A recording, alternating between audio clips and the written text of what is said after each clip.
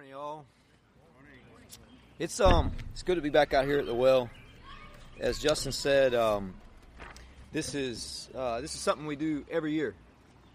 Every May, we come back out here, and this is where we started. Literally right here, almost 8 years ago, we started our church right here by the well. We wanted to get in the heart of this town, and we figured the well is just that. And so this is a way for us to get back to our roots every year and remind us where we started.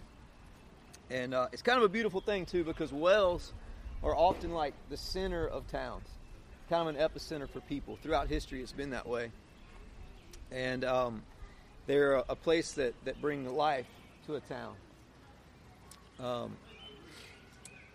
I grew up in a little small town in North Carolina called Eden, North Carolina, and it's just a little speck on the map.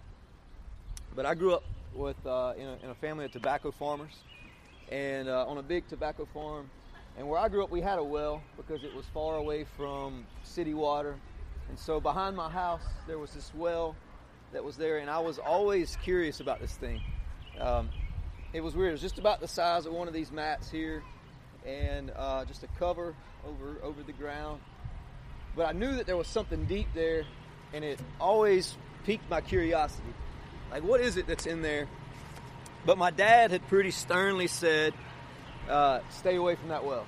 Don't go near that well. But being a small boy, that only piqued my curiosity more. And so I remember there's like a little hole in the cover of this well. But so I would take rocks and I would stand far from it and throw it and hope that it would make it in that little hole. And then if it did, I would listen to try to hear the rock hit the bottom. I never heard it, but my curiosity was always just full for this well. What is it? What's under there? What does it look like? What's at the bottom? That all changed one day in 1987. I was 4 years old, and most of you were not born then, so you won't remember this. But if you're older than me, you probably will remember this. In 1987, there was an event that happened that locked up all the TVs. If you turn the TV on, it was on TV. There was a little baby named Baby Jessica. You remember that? That's ringing a bell now. Baby Jessica was a little baby in Texas, and she fell into the well, and for 60 hours, all of America watched. It was on every channel that you could see, waiting to see what was going to happen with Baby Jessica as they tried to rescue her. Lo and behold, after all that time and everyone sitting around the TVs, Baby Jessica was rescued, brought back to the surface, and me, the curious 4-year-old, went from curiosity over a well to fear. I stood clear of it, walked around it, would not get close to it. So that was that. But for most of history, wells have been a big part of humanity. They bring life. They're a source of nourishment. And so for every town, for the majority of history, I guess modern plumbing is it's a new thing in the span of humanity. So for most of history, wells have been a life-giving source for humanity, and you'll find them at the center of every town, just like this well here.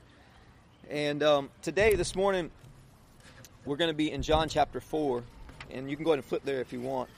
We're going to be looking at a story, the woman at the well, and looking out at this woman who goes to the well seeking nourishment but walks away with life. Now, God's design in the Bible is that we come to know Him through the text, through the Scriptures, but also that we come to know ourselves.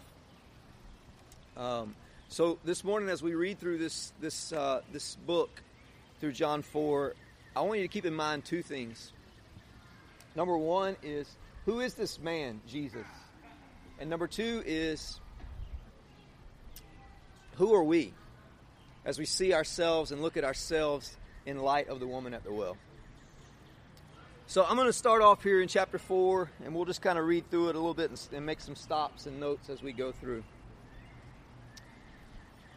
It says, Jesus learned, chapter 4, verse 1, Jesus learned that the Pharisees had heard Jesus is baptizing and making more disciples than John, though Jesus himself did not baptize them as disciples did. So he left Judea to return to Galilee. He had to go through Samaria on the way. And I want to stop there. for a moment.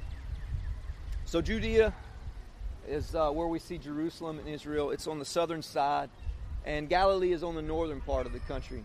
And so here's this journey in between that Jesus was going to make. And the thing about that journey was there was a town in between the two called Samaria. And Samaria had a group of people called Samaritans. And the thing about Samaritans and Jews, they didn't get along. There was a deep, deep-rooted history between the two of dislike and turmoil. And so most Jews, if they were on their way to Galilee, they would take the scenic route and go swing way out by the Mediterranean Sea, or they'd walk up the Jordan and just bypass Samaria all the way. But if they had to, they'd go through it and keep it swift. The deal is with Samaritans, they're not so different from the Jews. They both were Hebrews, and both were from descendants of the same ancestors. Really, the division happened in the days of exile, where some Hebrews were taken captive by Babylon and taken off into exile. But there were a small number that were left there in that promised land. And as the Hebrews that were taken to Babylon for exile, they were there for years. But those other group of people, they wind up marrying some of these Babylonians and some of the other people that had come into that land and taken it captive.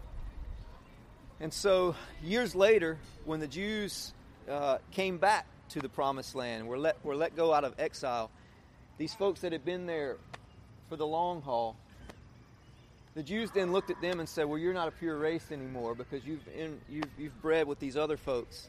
And so there was turmoil from then on out with them. They both had different places that they saw to worship.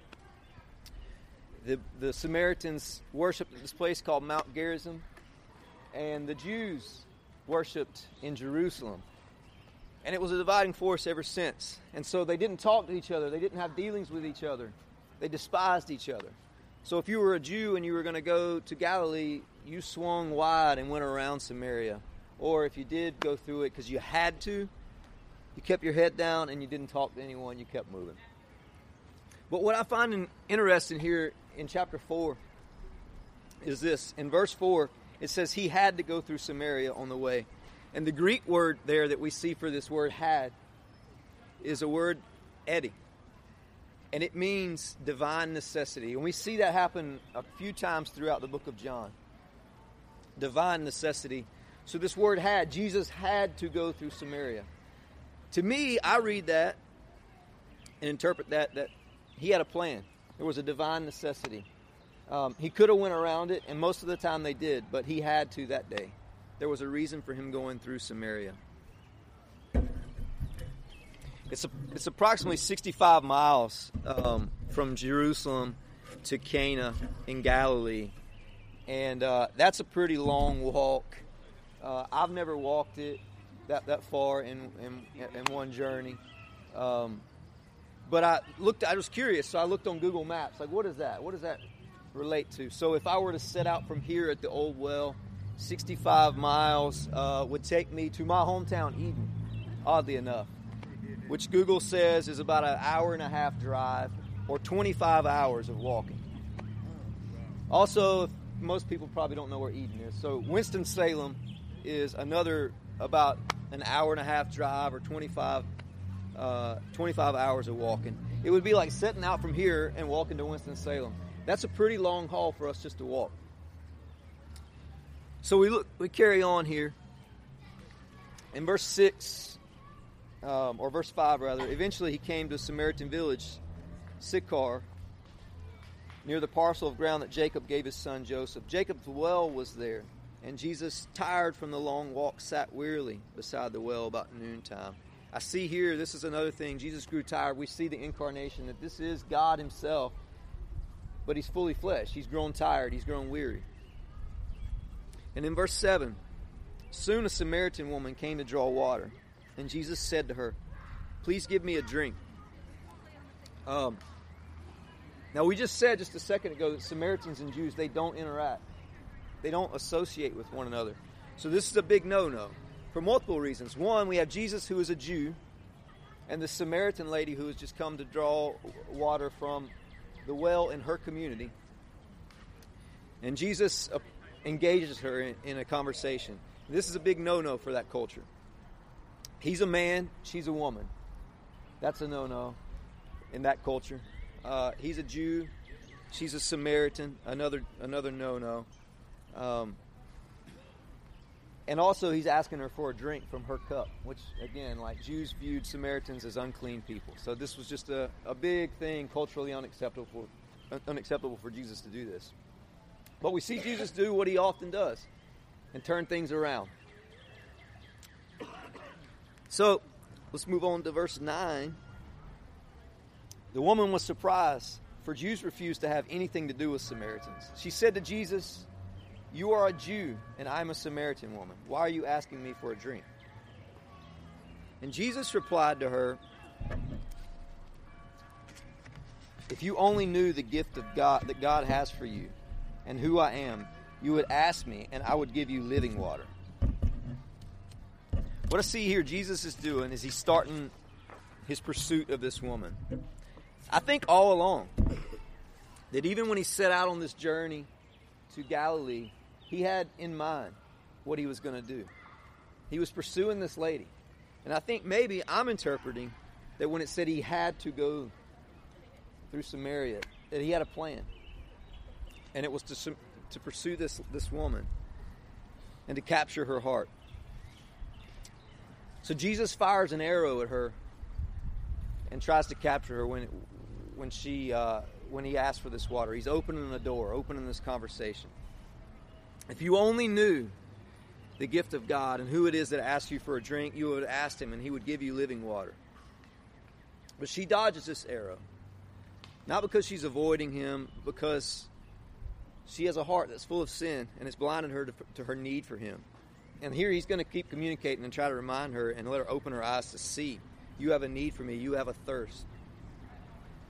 But she replies with this: "You have nothing to draw from the well, and it's a deep well. Are you greater than Jacob who gave us this well?" Now Jesus knows how deep this well is. He probably could have told her exactly how many feet it is. And he doesn't need a bucket, and certainly he's greater than Jacob. And the water that he offers is certainly superior to the Jacob's well's water. So he responds to her with a luring response. "Let me tell you more about this water.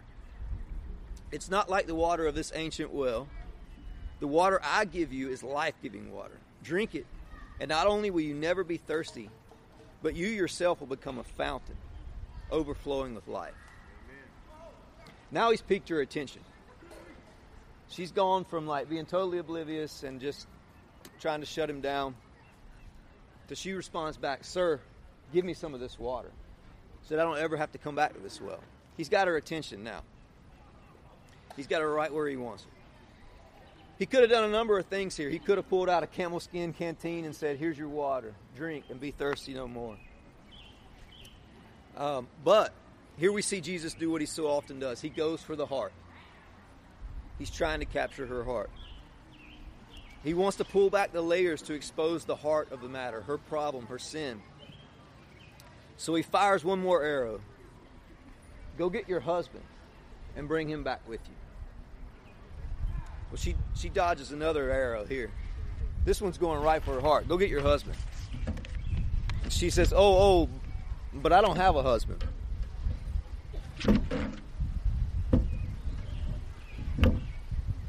"I don't have a husband. Can I just get this water that you're talking about?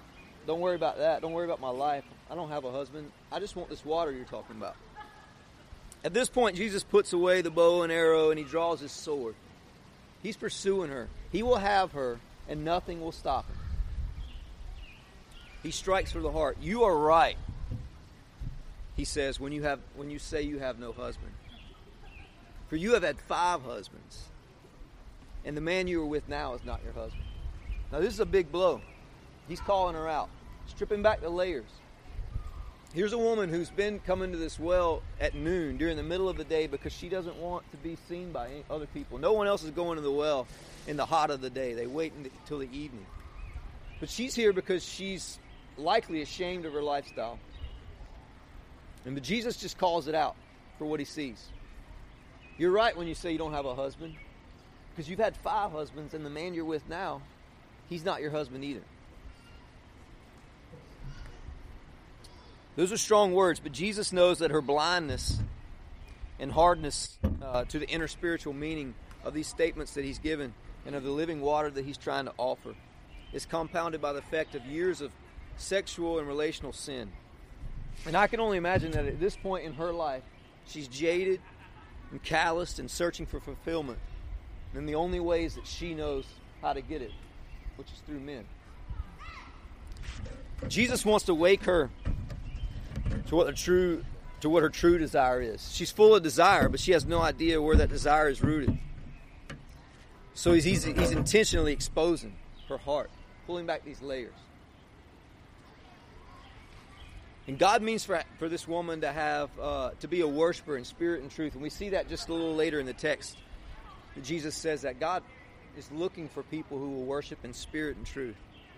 But in her present condition, she doesn't even have a living spirit. She's dead on the inside. She's dry on the inside. And she's blind to her need for this man who's right in front of her. And Jesus understands this condition perfectly. But he won't stay on the surface of things. He's pulling back the layers, diving deep into her heart. So he's called her out.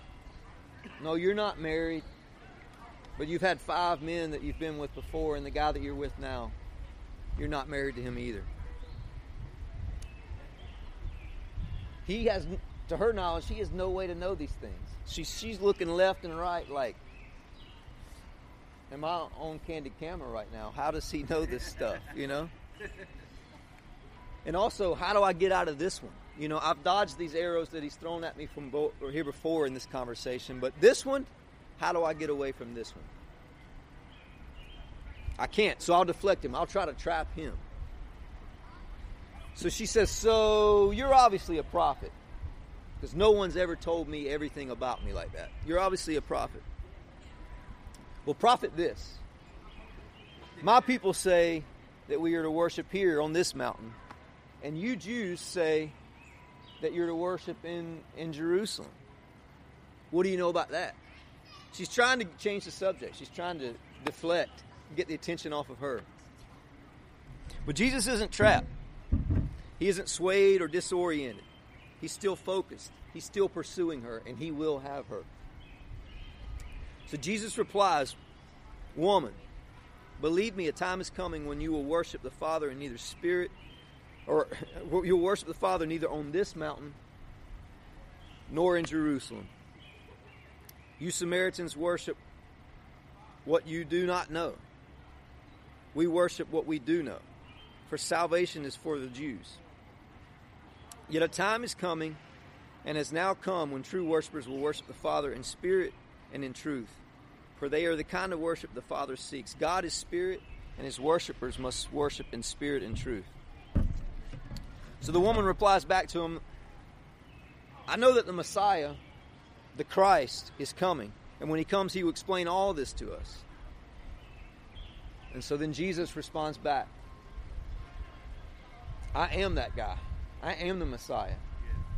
The one that you speak of, I am. I am he. Now he has her.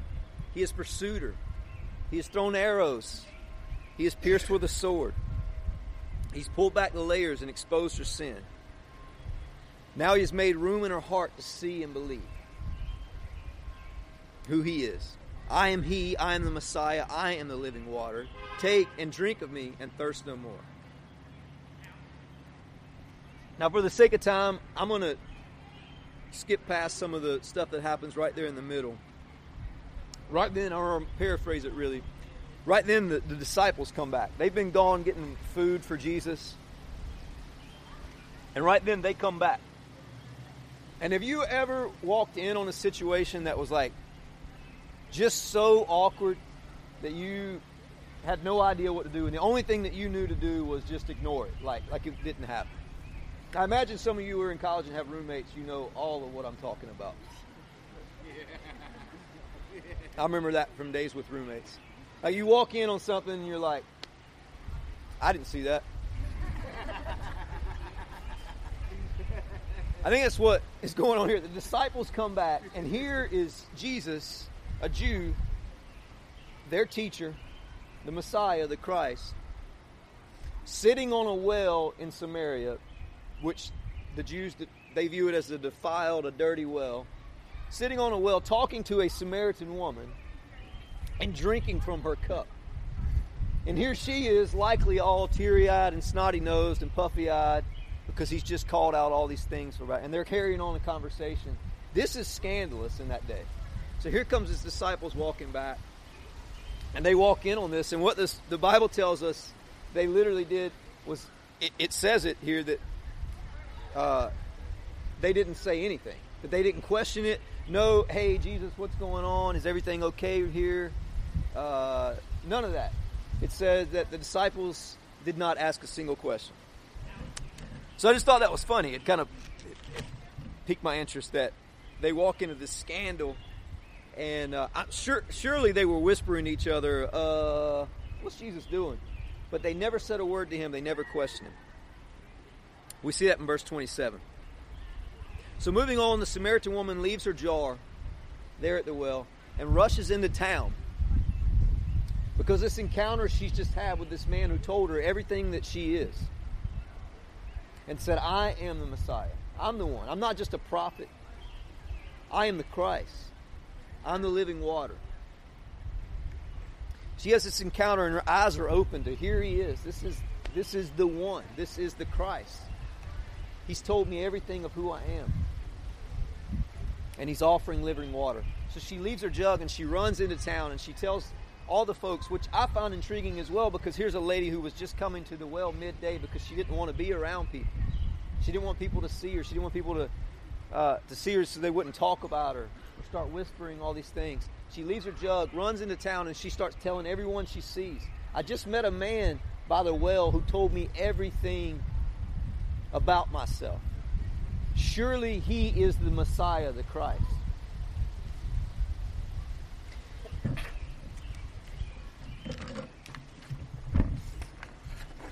And Jesus said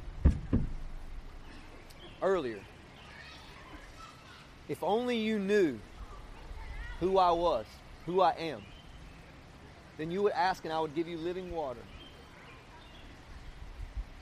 And you would thirst no more, and inside of you would become a fountain that would overflow. And that's exactly what happened here. When she got a glimpse of who this Messiah was, when she got a glimpse of Jesus, she was filled with him, to the point that she runs out into the city and is overflowing with life, with the Spirit. And this begins a Samaritan revival. We go on through this chapter and we see that many Samaritans came to believe in Jesus that day. All from this moment. That's what's happening here. A well of water, not only quenching her soul, but overflowing out into the town. Here's a woman who was scandalous. Some would call her a prostitute, who now is leading a revival among these Samaritan people. People who are coming to find and know Jesus. She was dry and hardened with sin on the inside. And her lifestyle was a sign that she had a deep desire for something.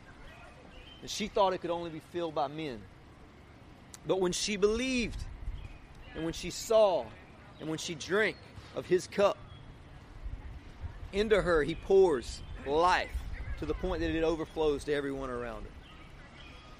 Earlier I asked, when we started this morning, I asked, look for two things in this. Who is this man Jesus? And then where do I see myself in this woman at the well? Who is this man Jesus? Jesus, he is Lord who pursues people relentlessly. He hunts us down. He pursues us. He chases us. He's after our heart, and he will have it. He meets us in our mess. No matter what our life looks like, he meets us right there, just as he did this woman. And in our mess, he meets us with grace upon grace upon grace upon grace. Here's this woman who he threw arrows after her heart over and over again, and she dodged them. And he poured out grace upon grace upon grace upon grace with her until he had her heart. And he aims for the heart. And the reason that he pulls back the layers and exposes the sin is to help us see our great need for him, our great thirst for him, so he can meet it and quench it. Now I ask this, who are we in light of this woman? As we see this woman, we look into our lives. What do we see in ourselves? What do we learn about ourselves? What we learn about ourselves, or what I see for me, are some of the subtle reasons why our understanding and love for Jesus is so small. We have sin or bondage that blocks us from being filled with this life-giving spirit that Jesus is trying to pour into us.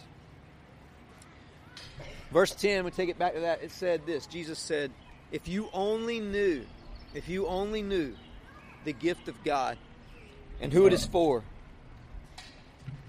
you would drink. You would ask for it, and he would pour it, and you would drink. And you would be given life-giving water, and you would thirst no more. If you only knew. I thought of that this week multiple times over and over. If I only knew. And so many times we walk around carrying bondage or carrying guilt or shame or burdens or whatever these things are that plague us. And if we only knew, if we only thought to turn to him and see him as the Christ, the Messiah, and believe that, he would pour living water in us. Amen.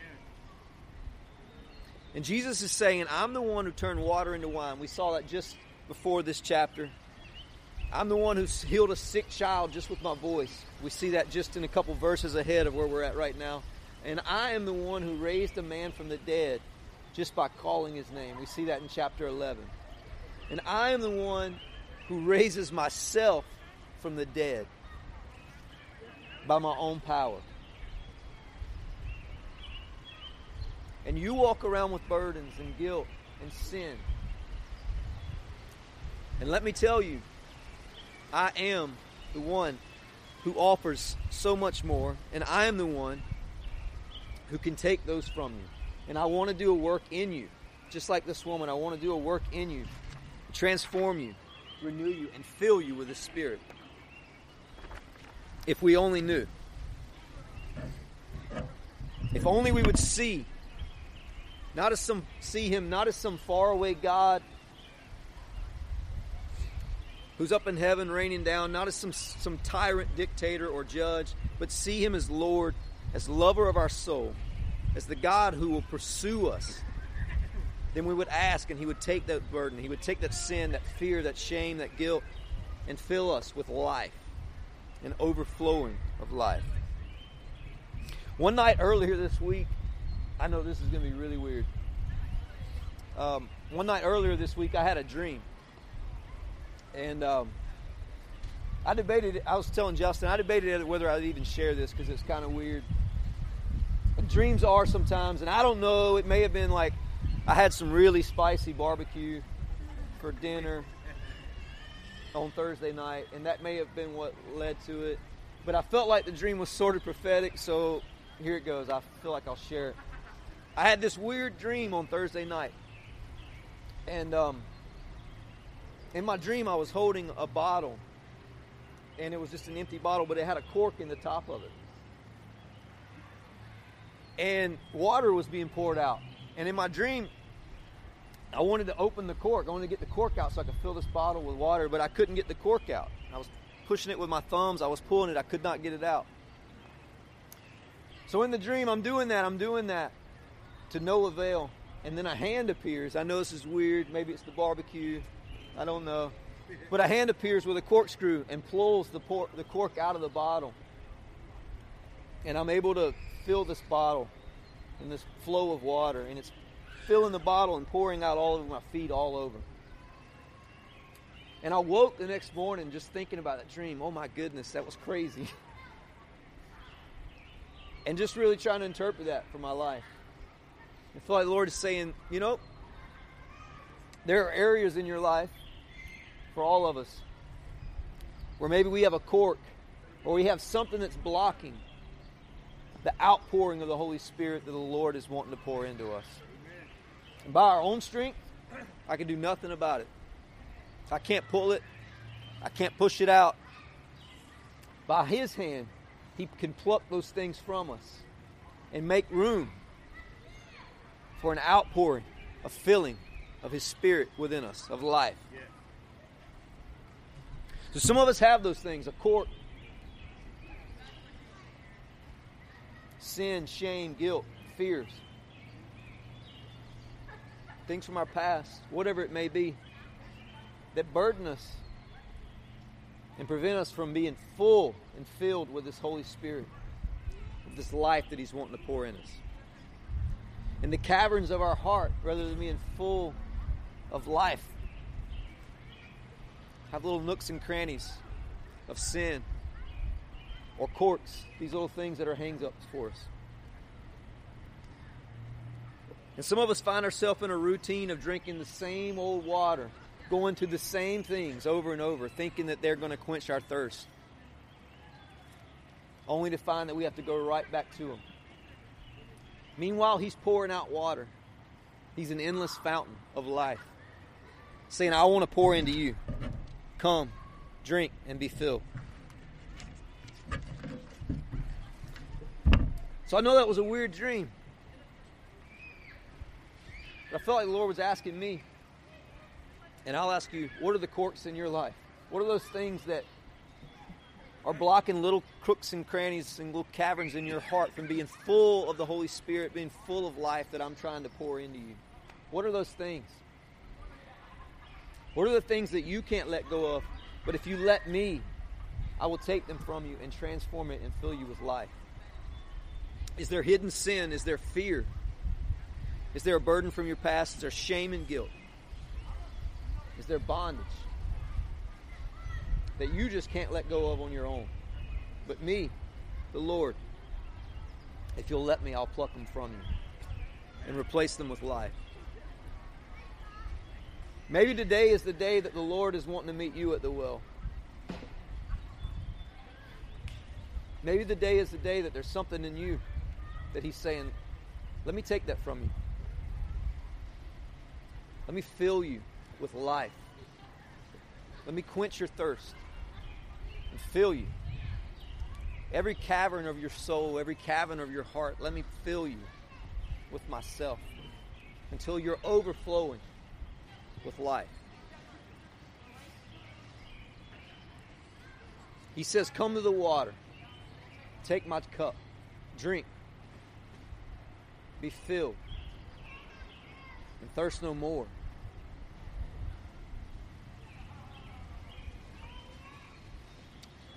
I'm going to pray, and as we pray this morning and close out, I'm just going to let you have a time of just reflection and think about that. Allow the Lord to search your heart, search your soul. Are there things that we can surrender to Him? Are there areas of our life? Are there caverns of our soul or caverns of our heart that we need to rend to Him and let Him pluck so He can fill us? We'll have an opportunity just to do that. Just to say, Jesus, here I am. Will you pray with me?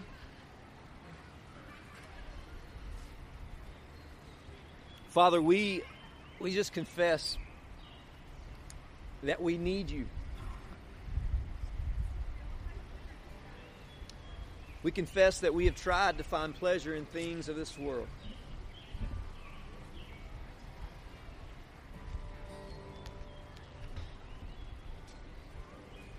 You are all that satisfies.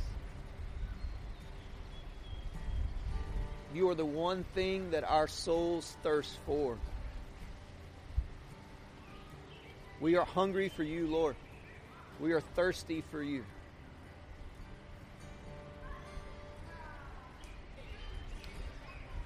Jesus, we invite you to uproot and pull out the things that are not you in our life. Jesus, we invite you to pluck bondage from us, to pluck sin from us, to pluck areas of shame or guilt or fear or hang-ups or addictions. Reach into us, Lord, and pluck those things out. Pull them out, Lord. We invite you. We surrender to you to do that.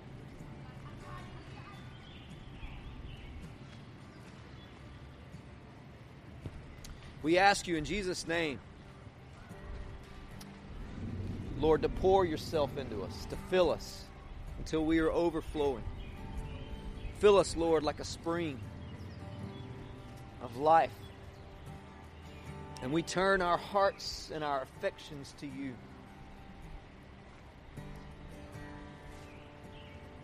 We rend ourselves to you. We surrender to you. Fill us, Lord. Fill us. In the name of Jesus, we pray these things. And we call on you. Amen.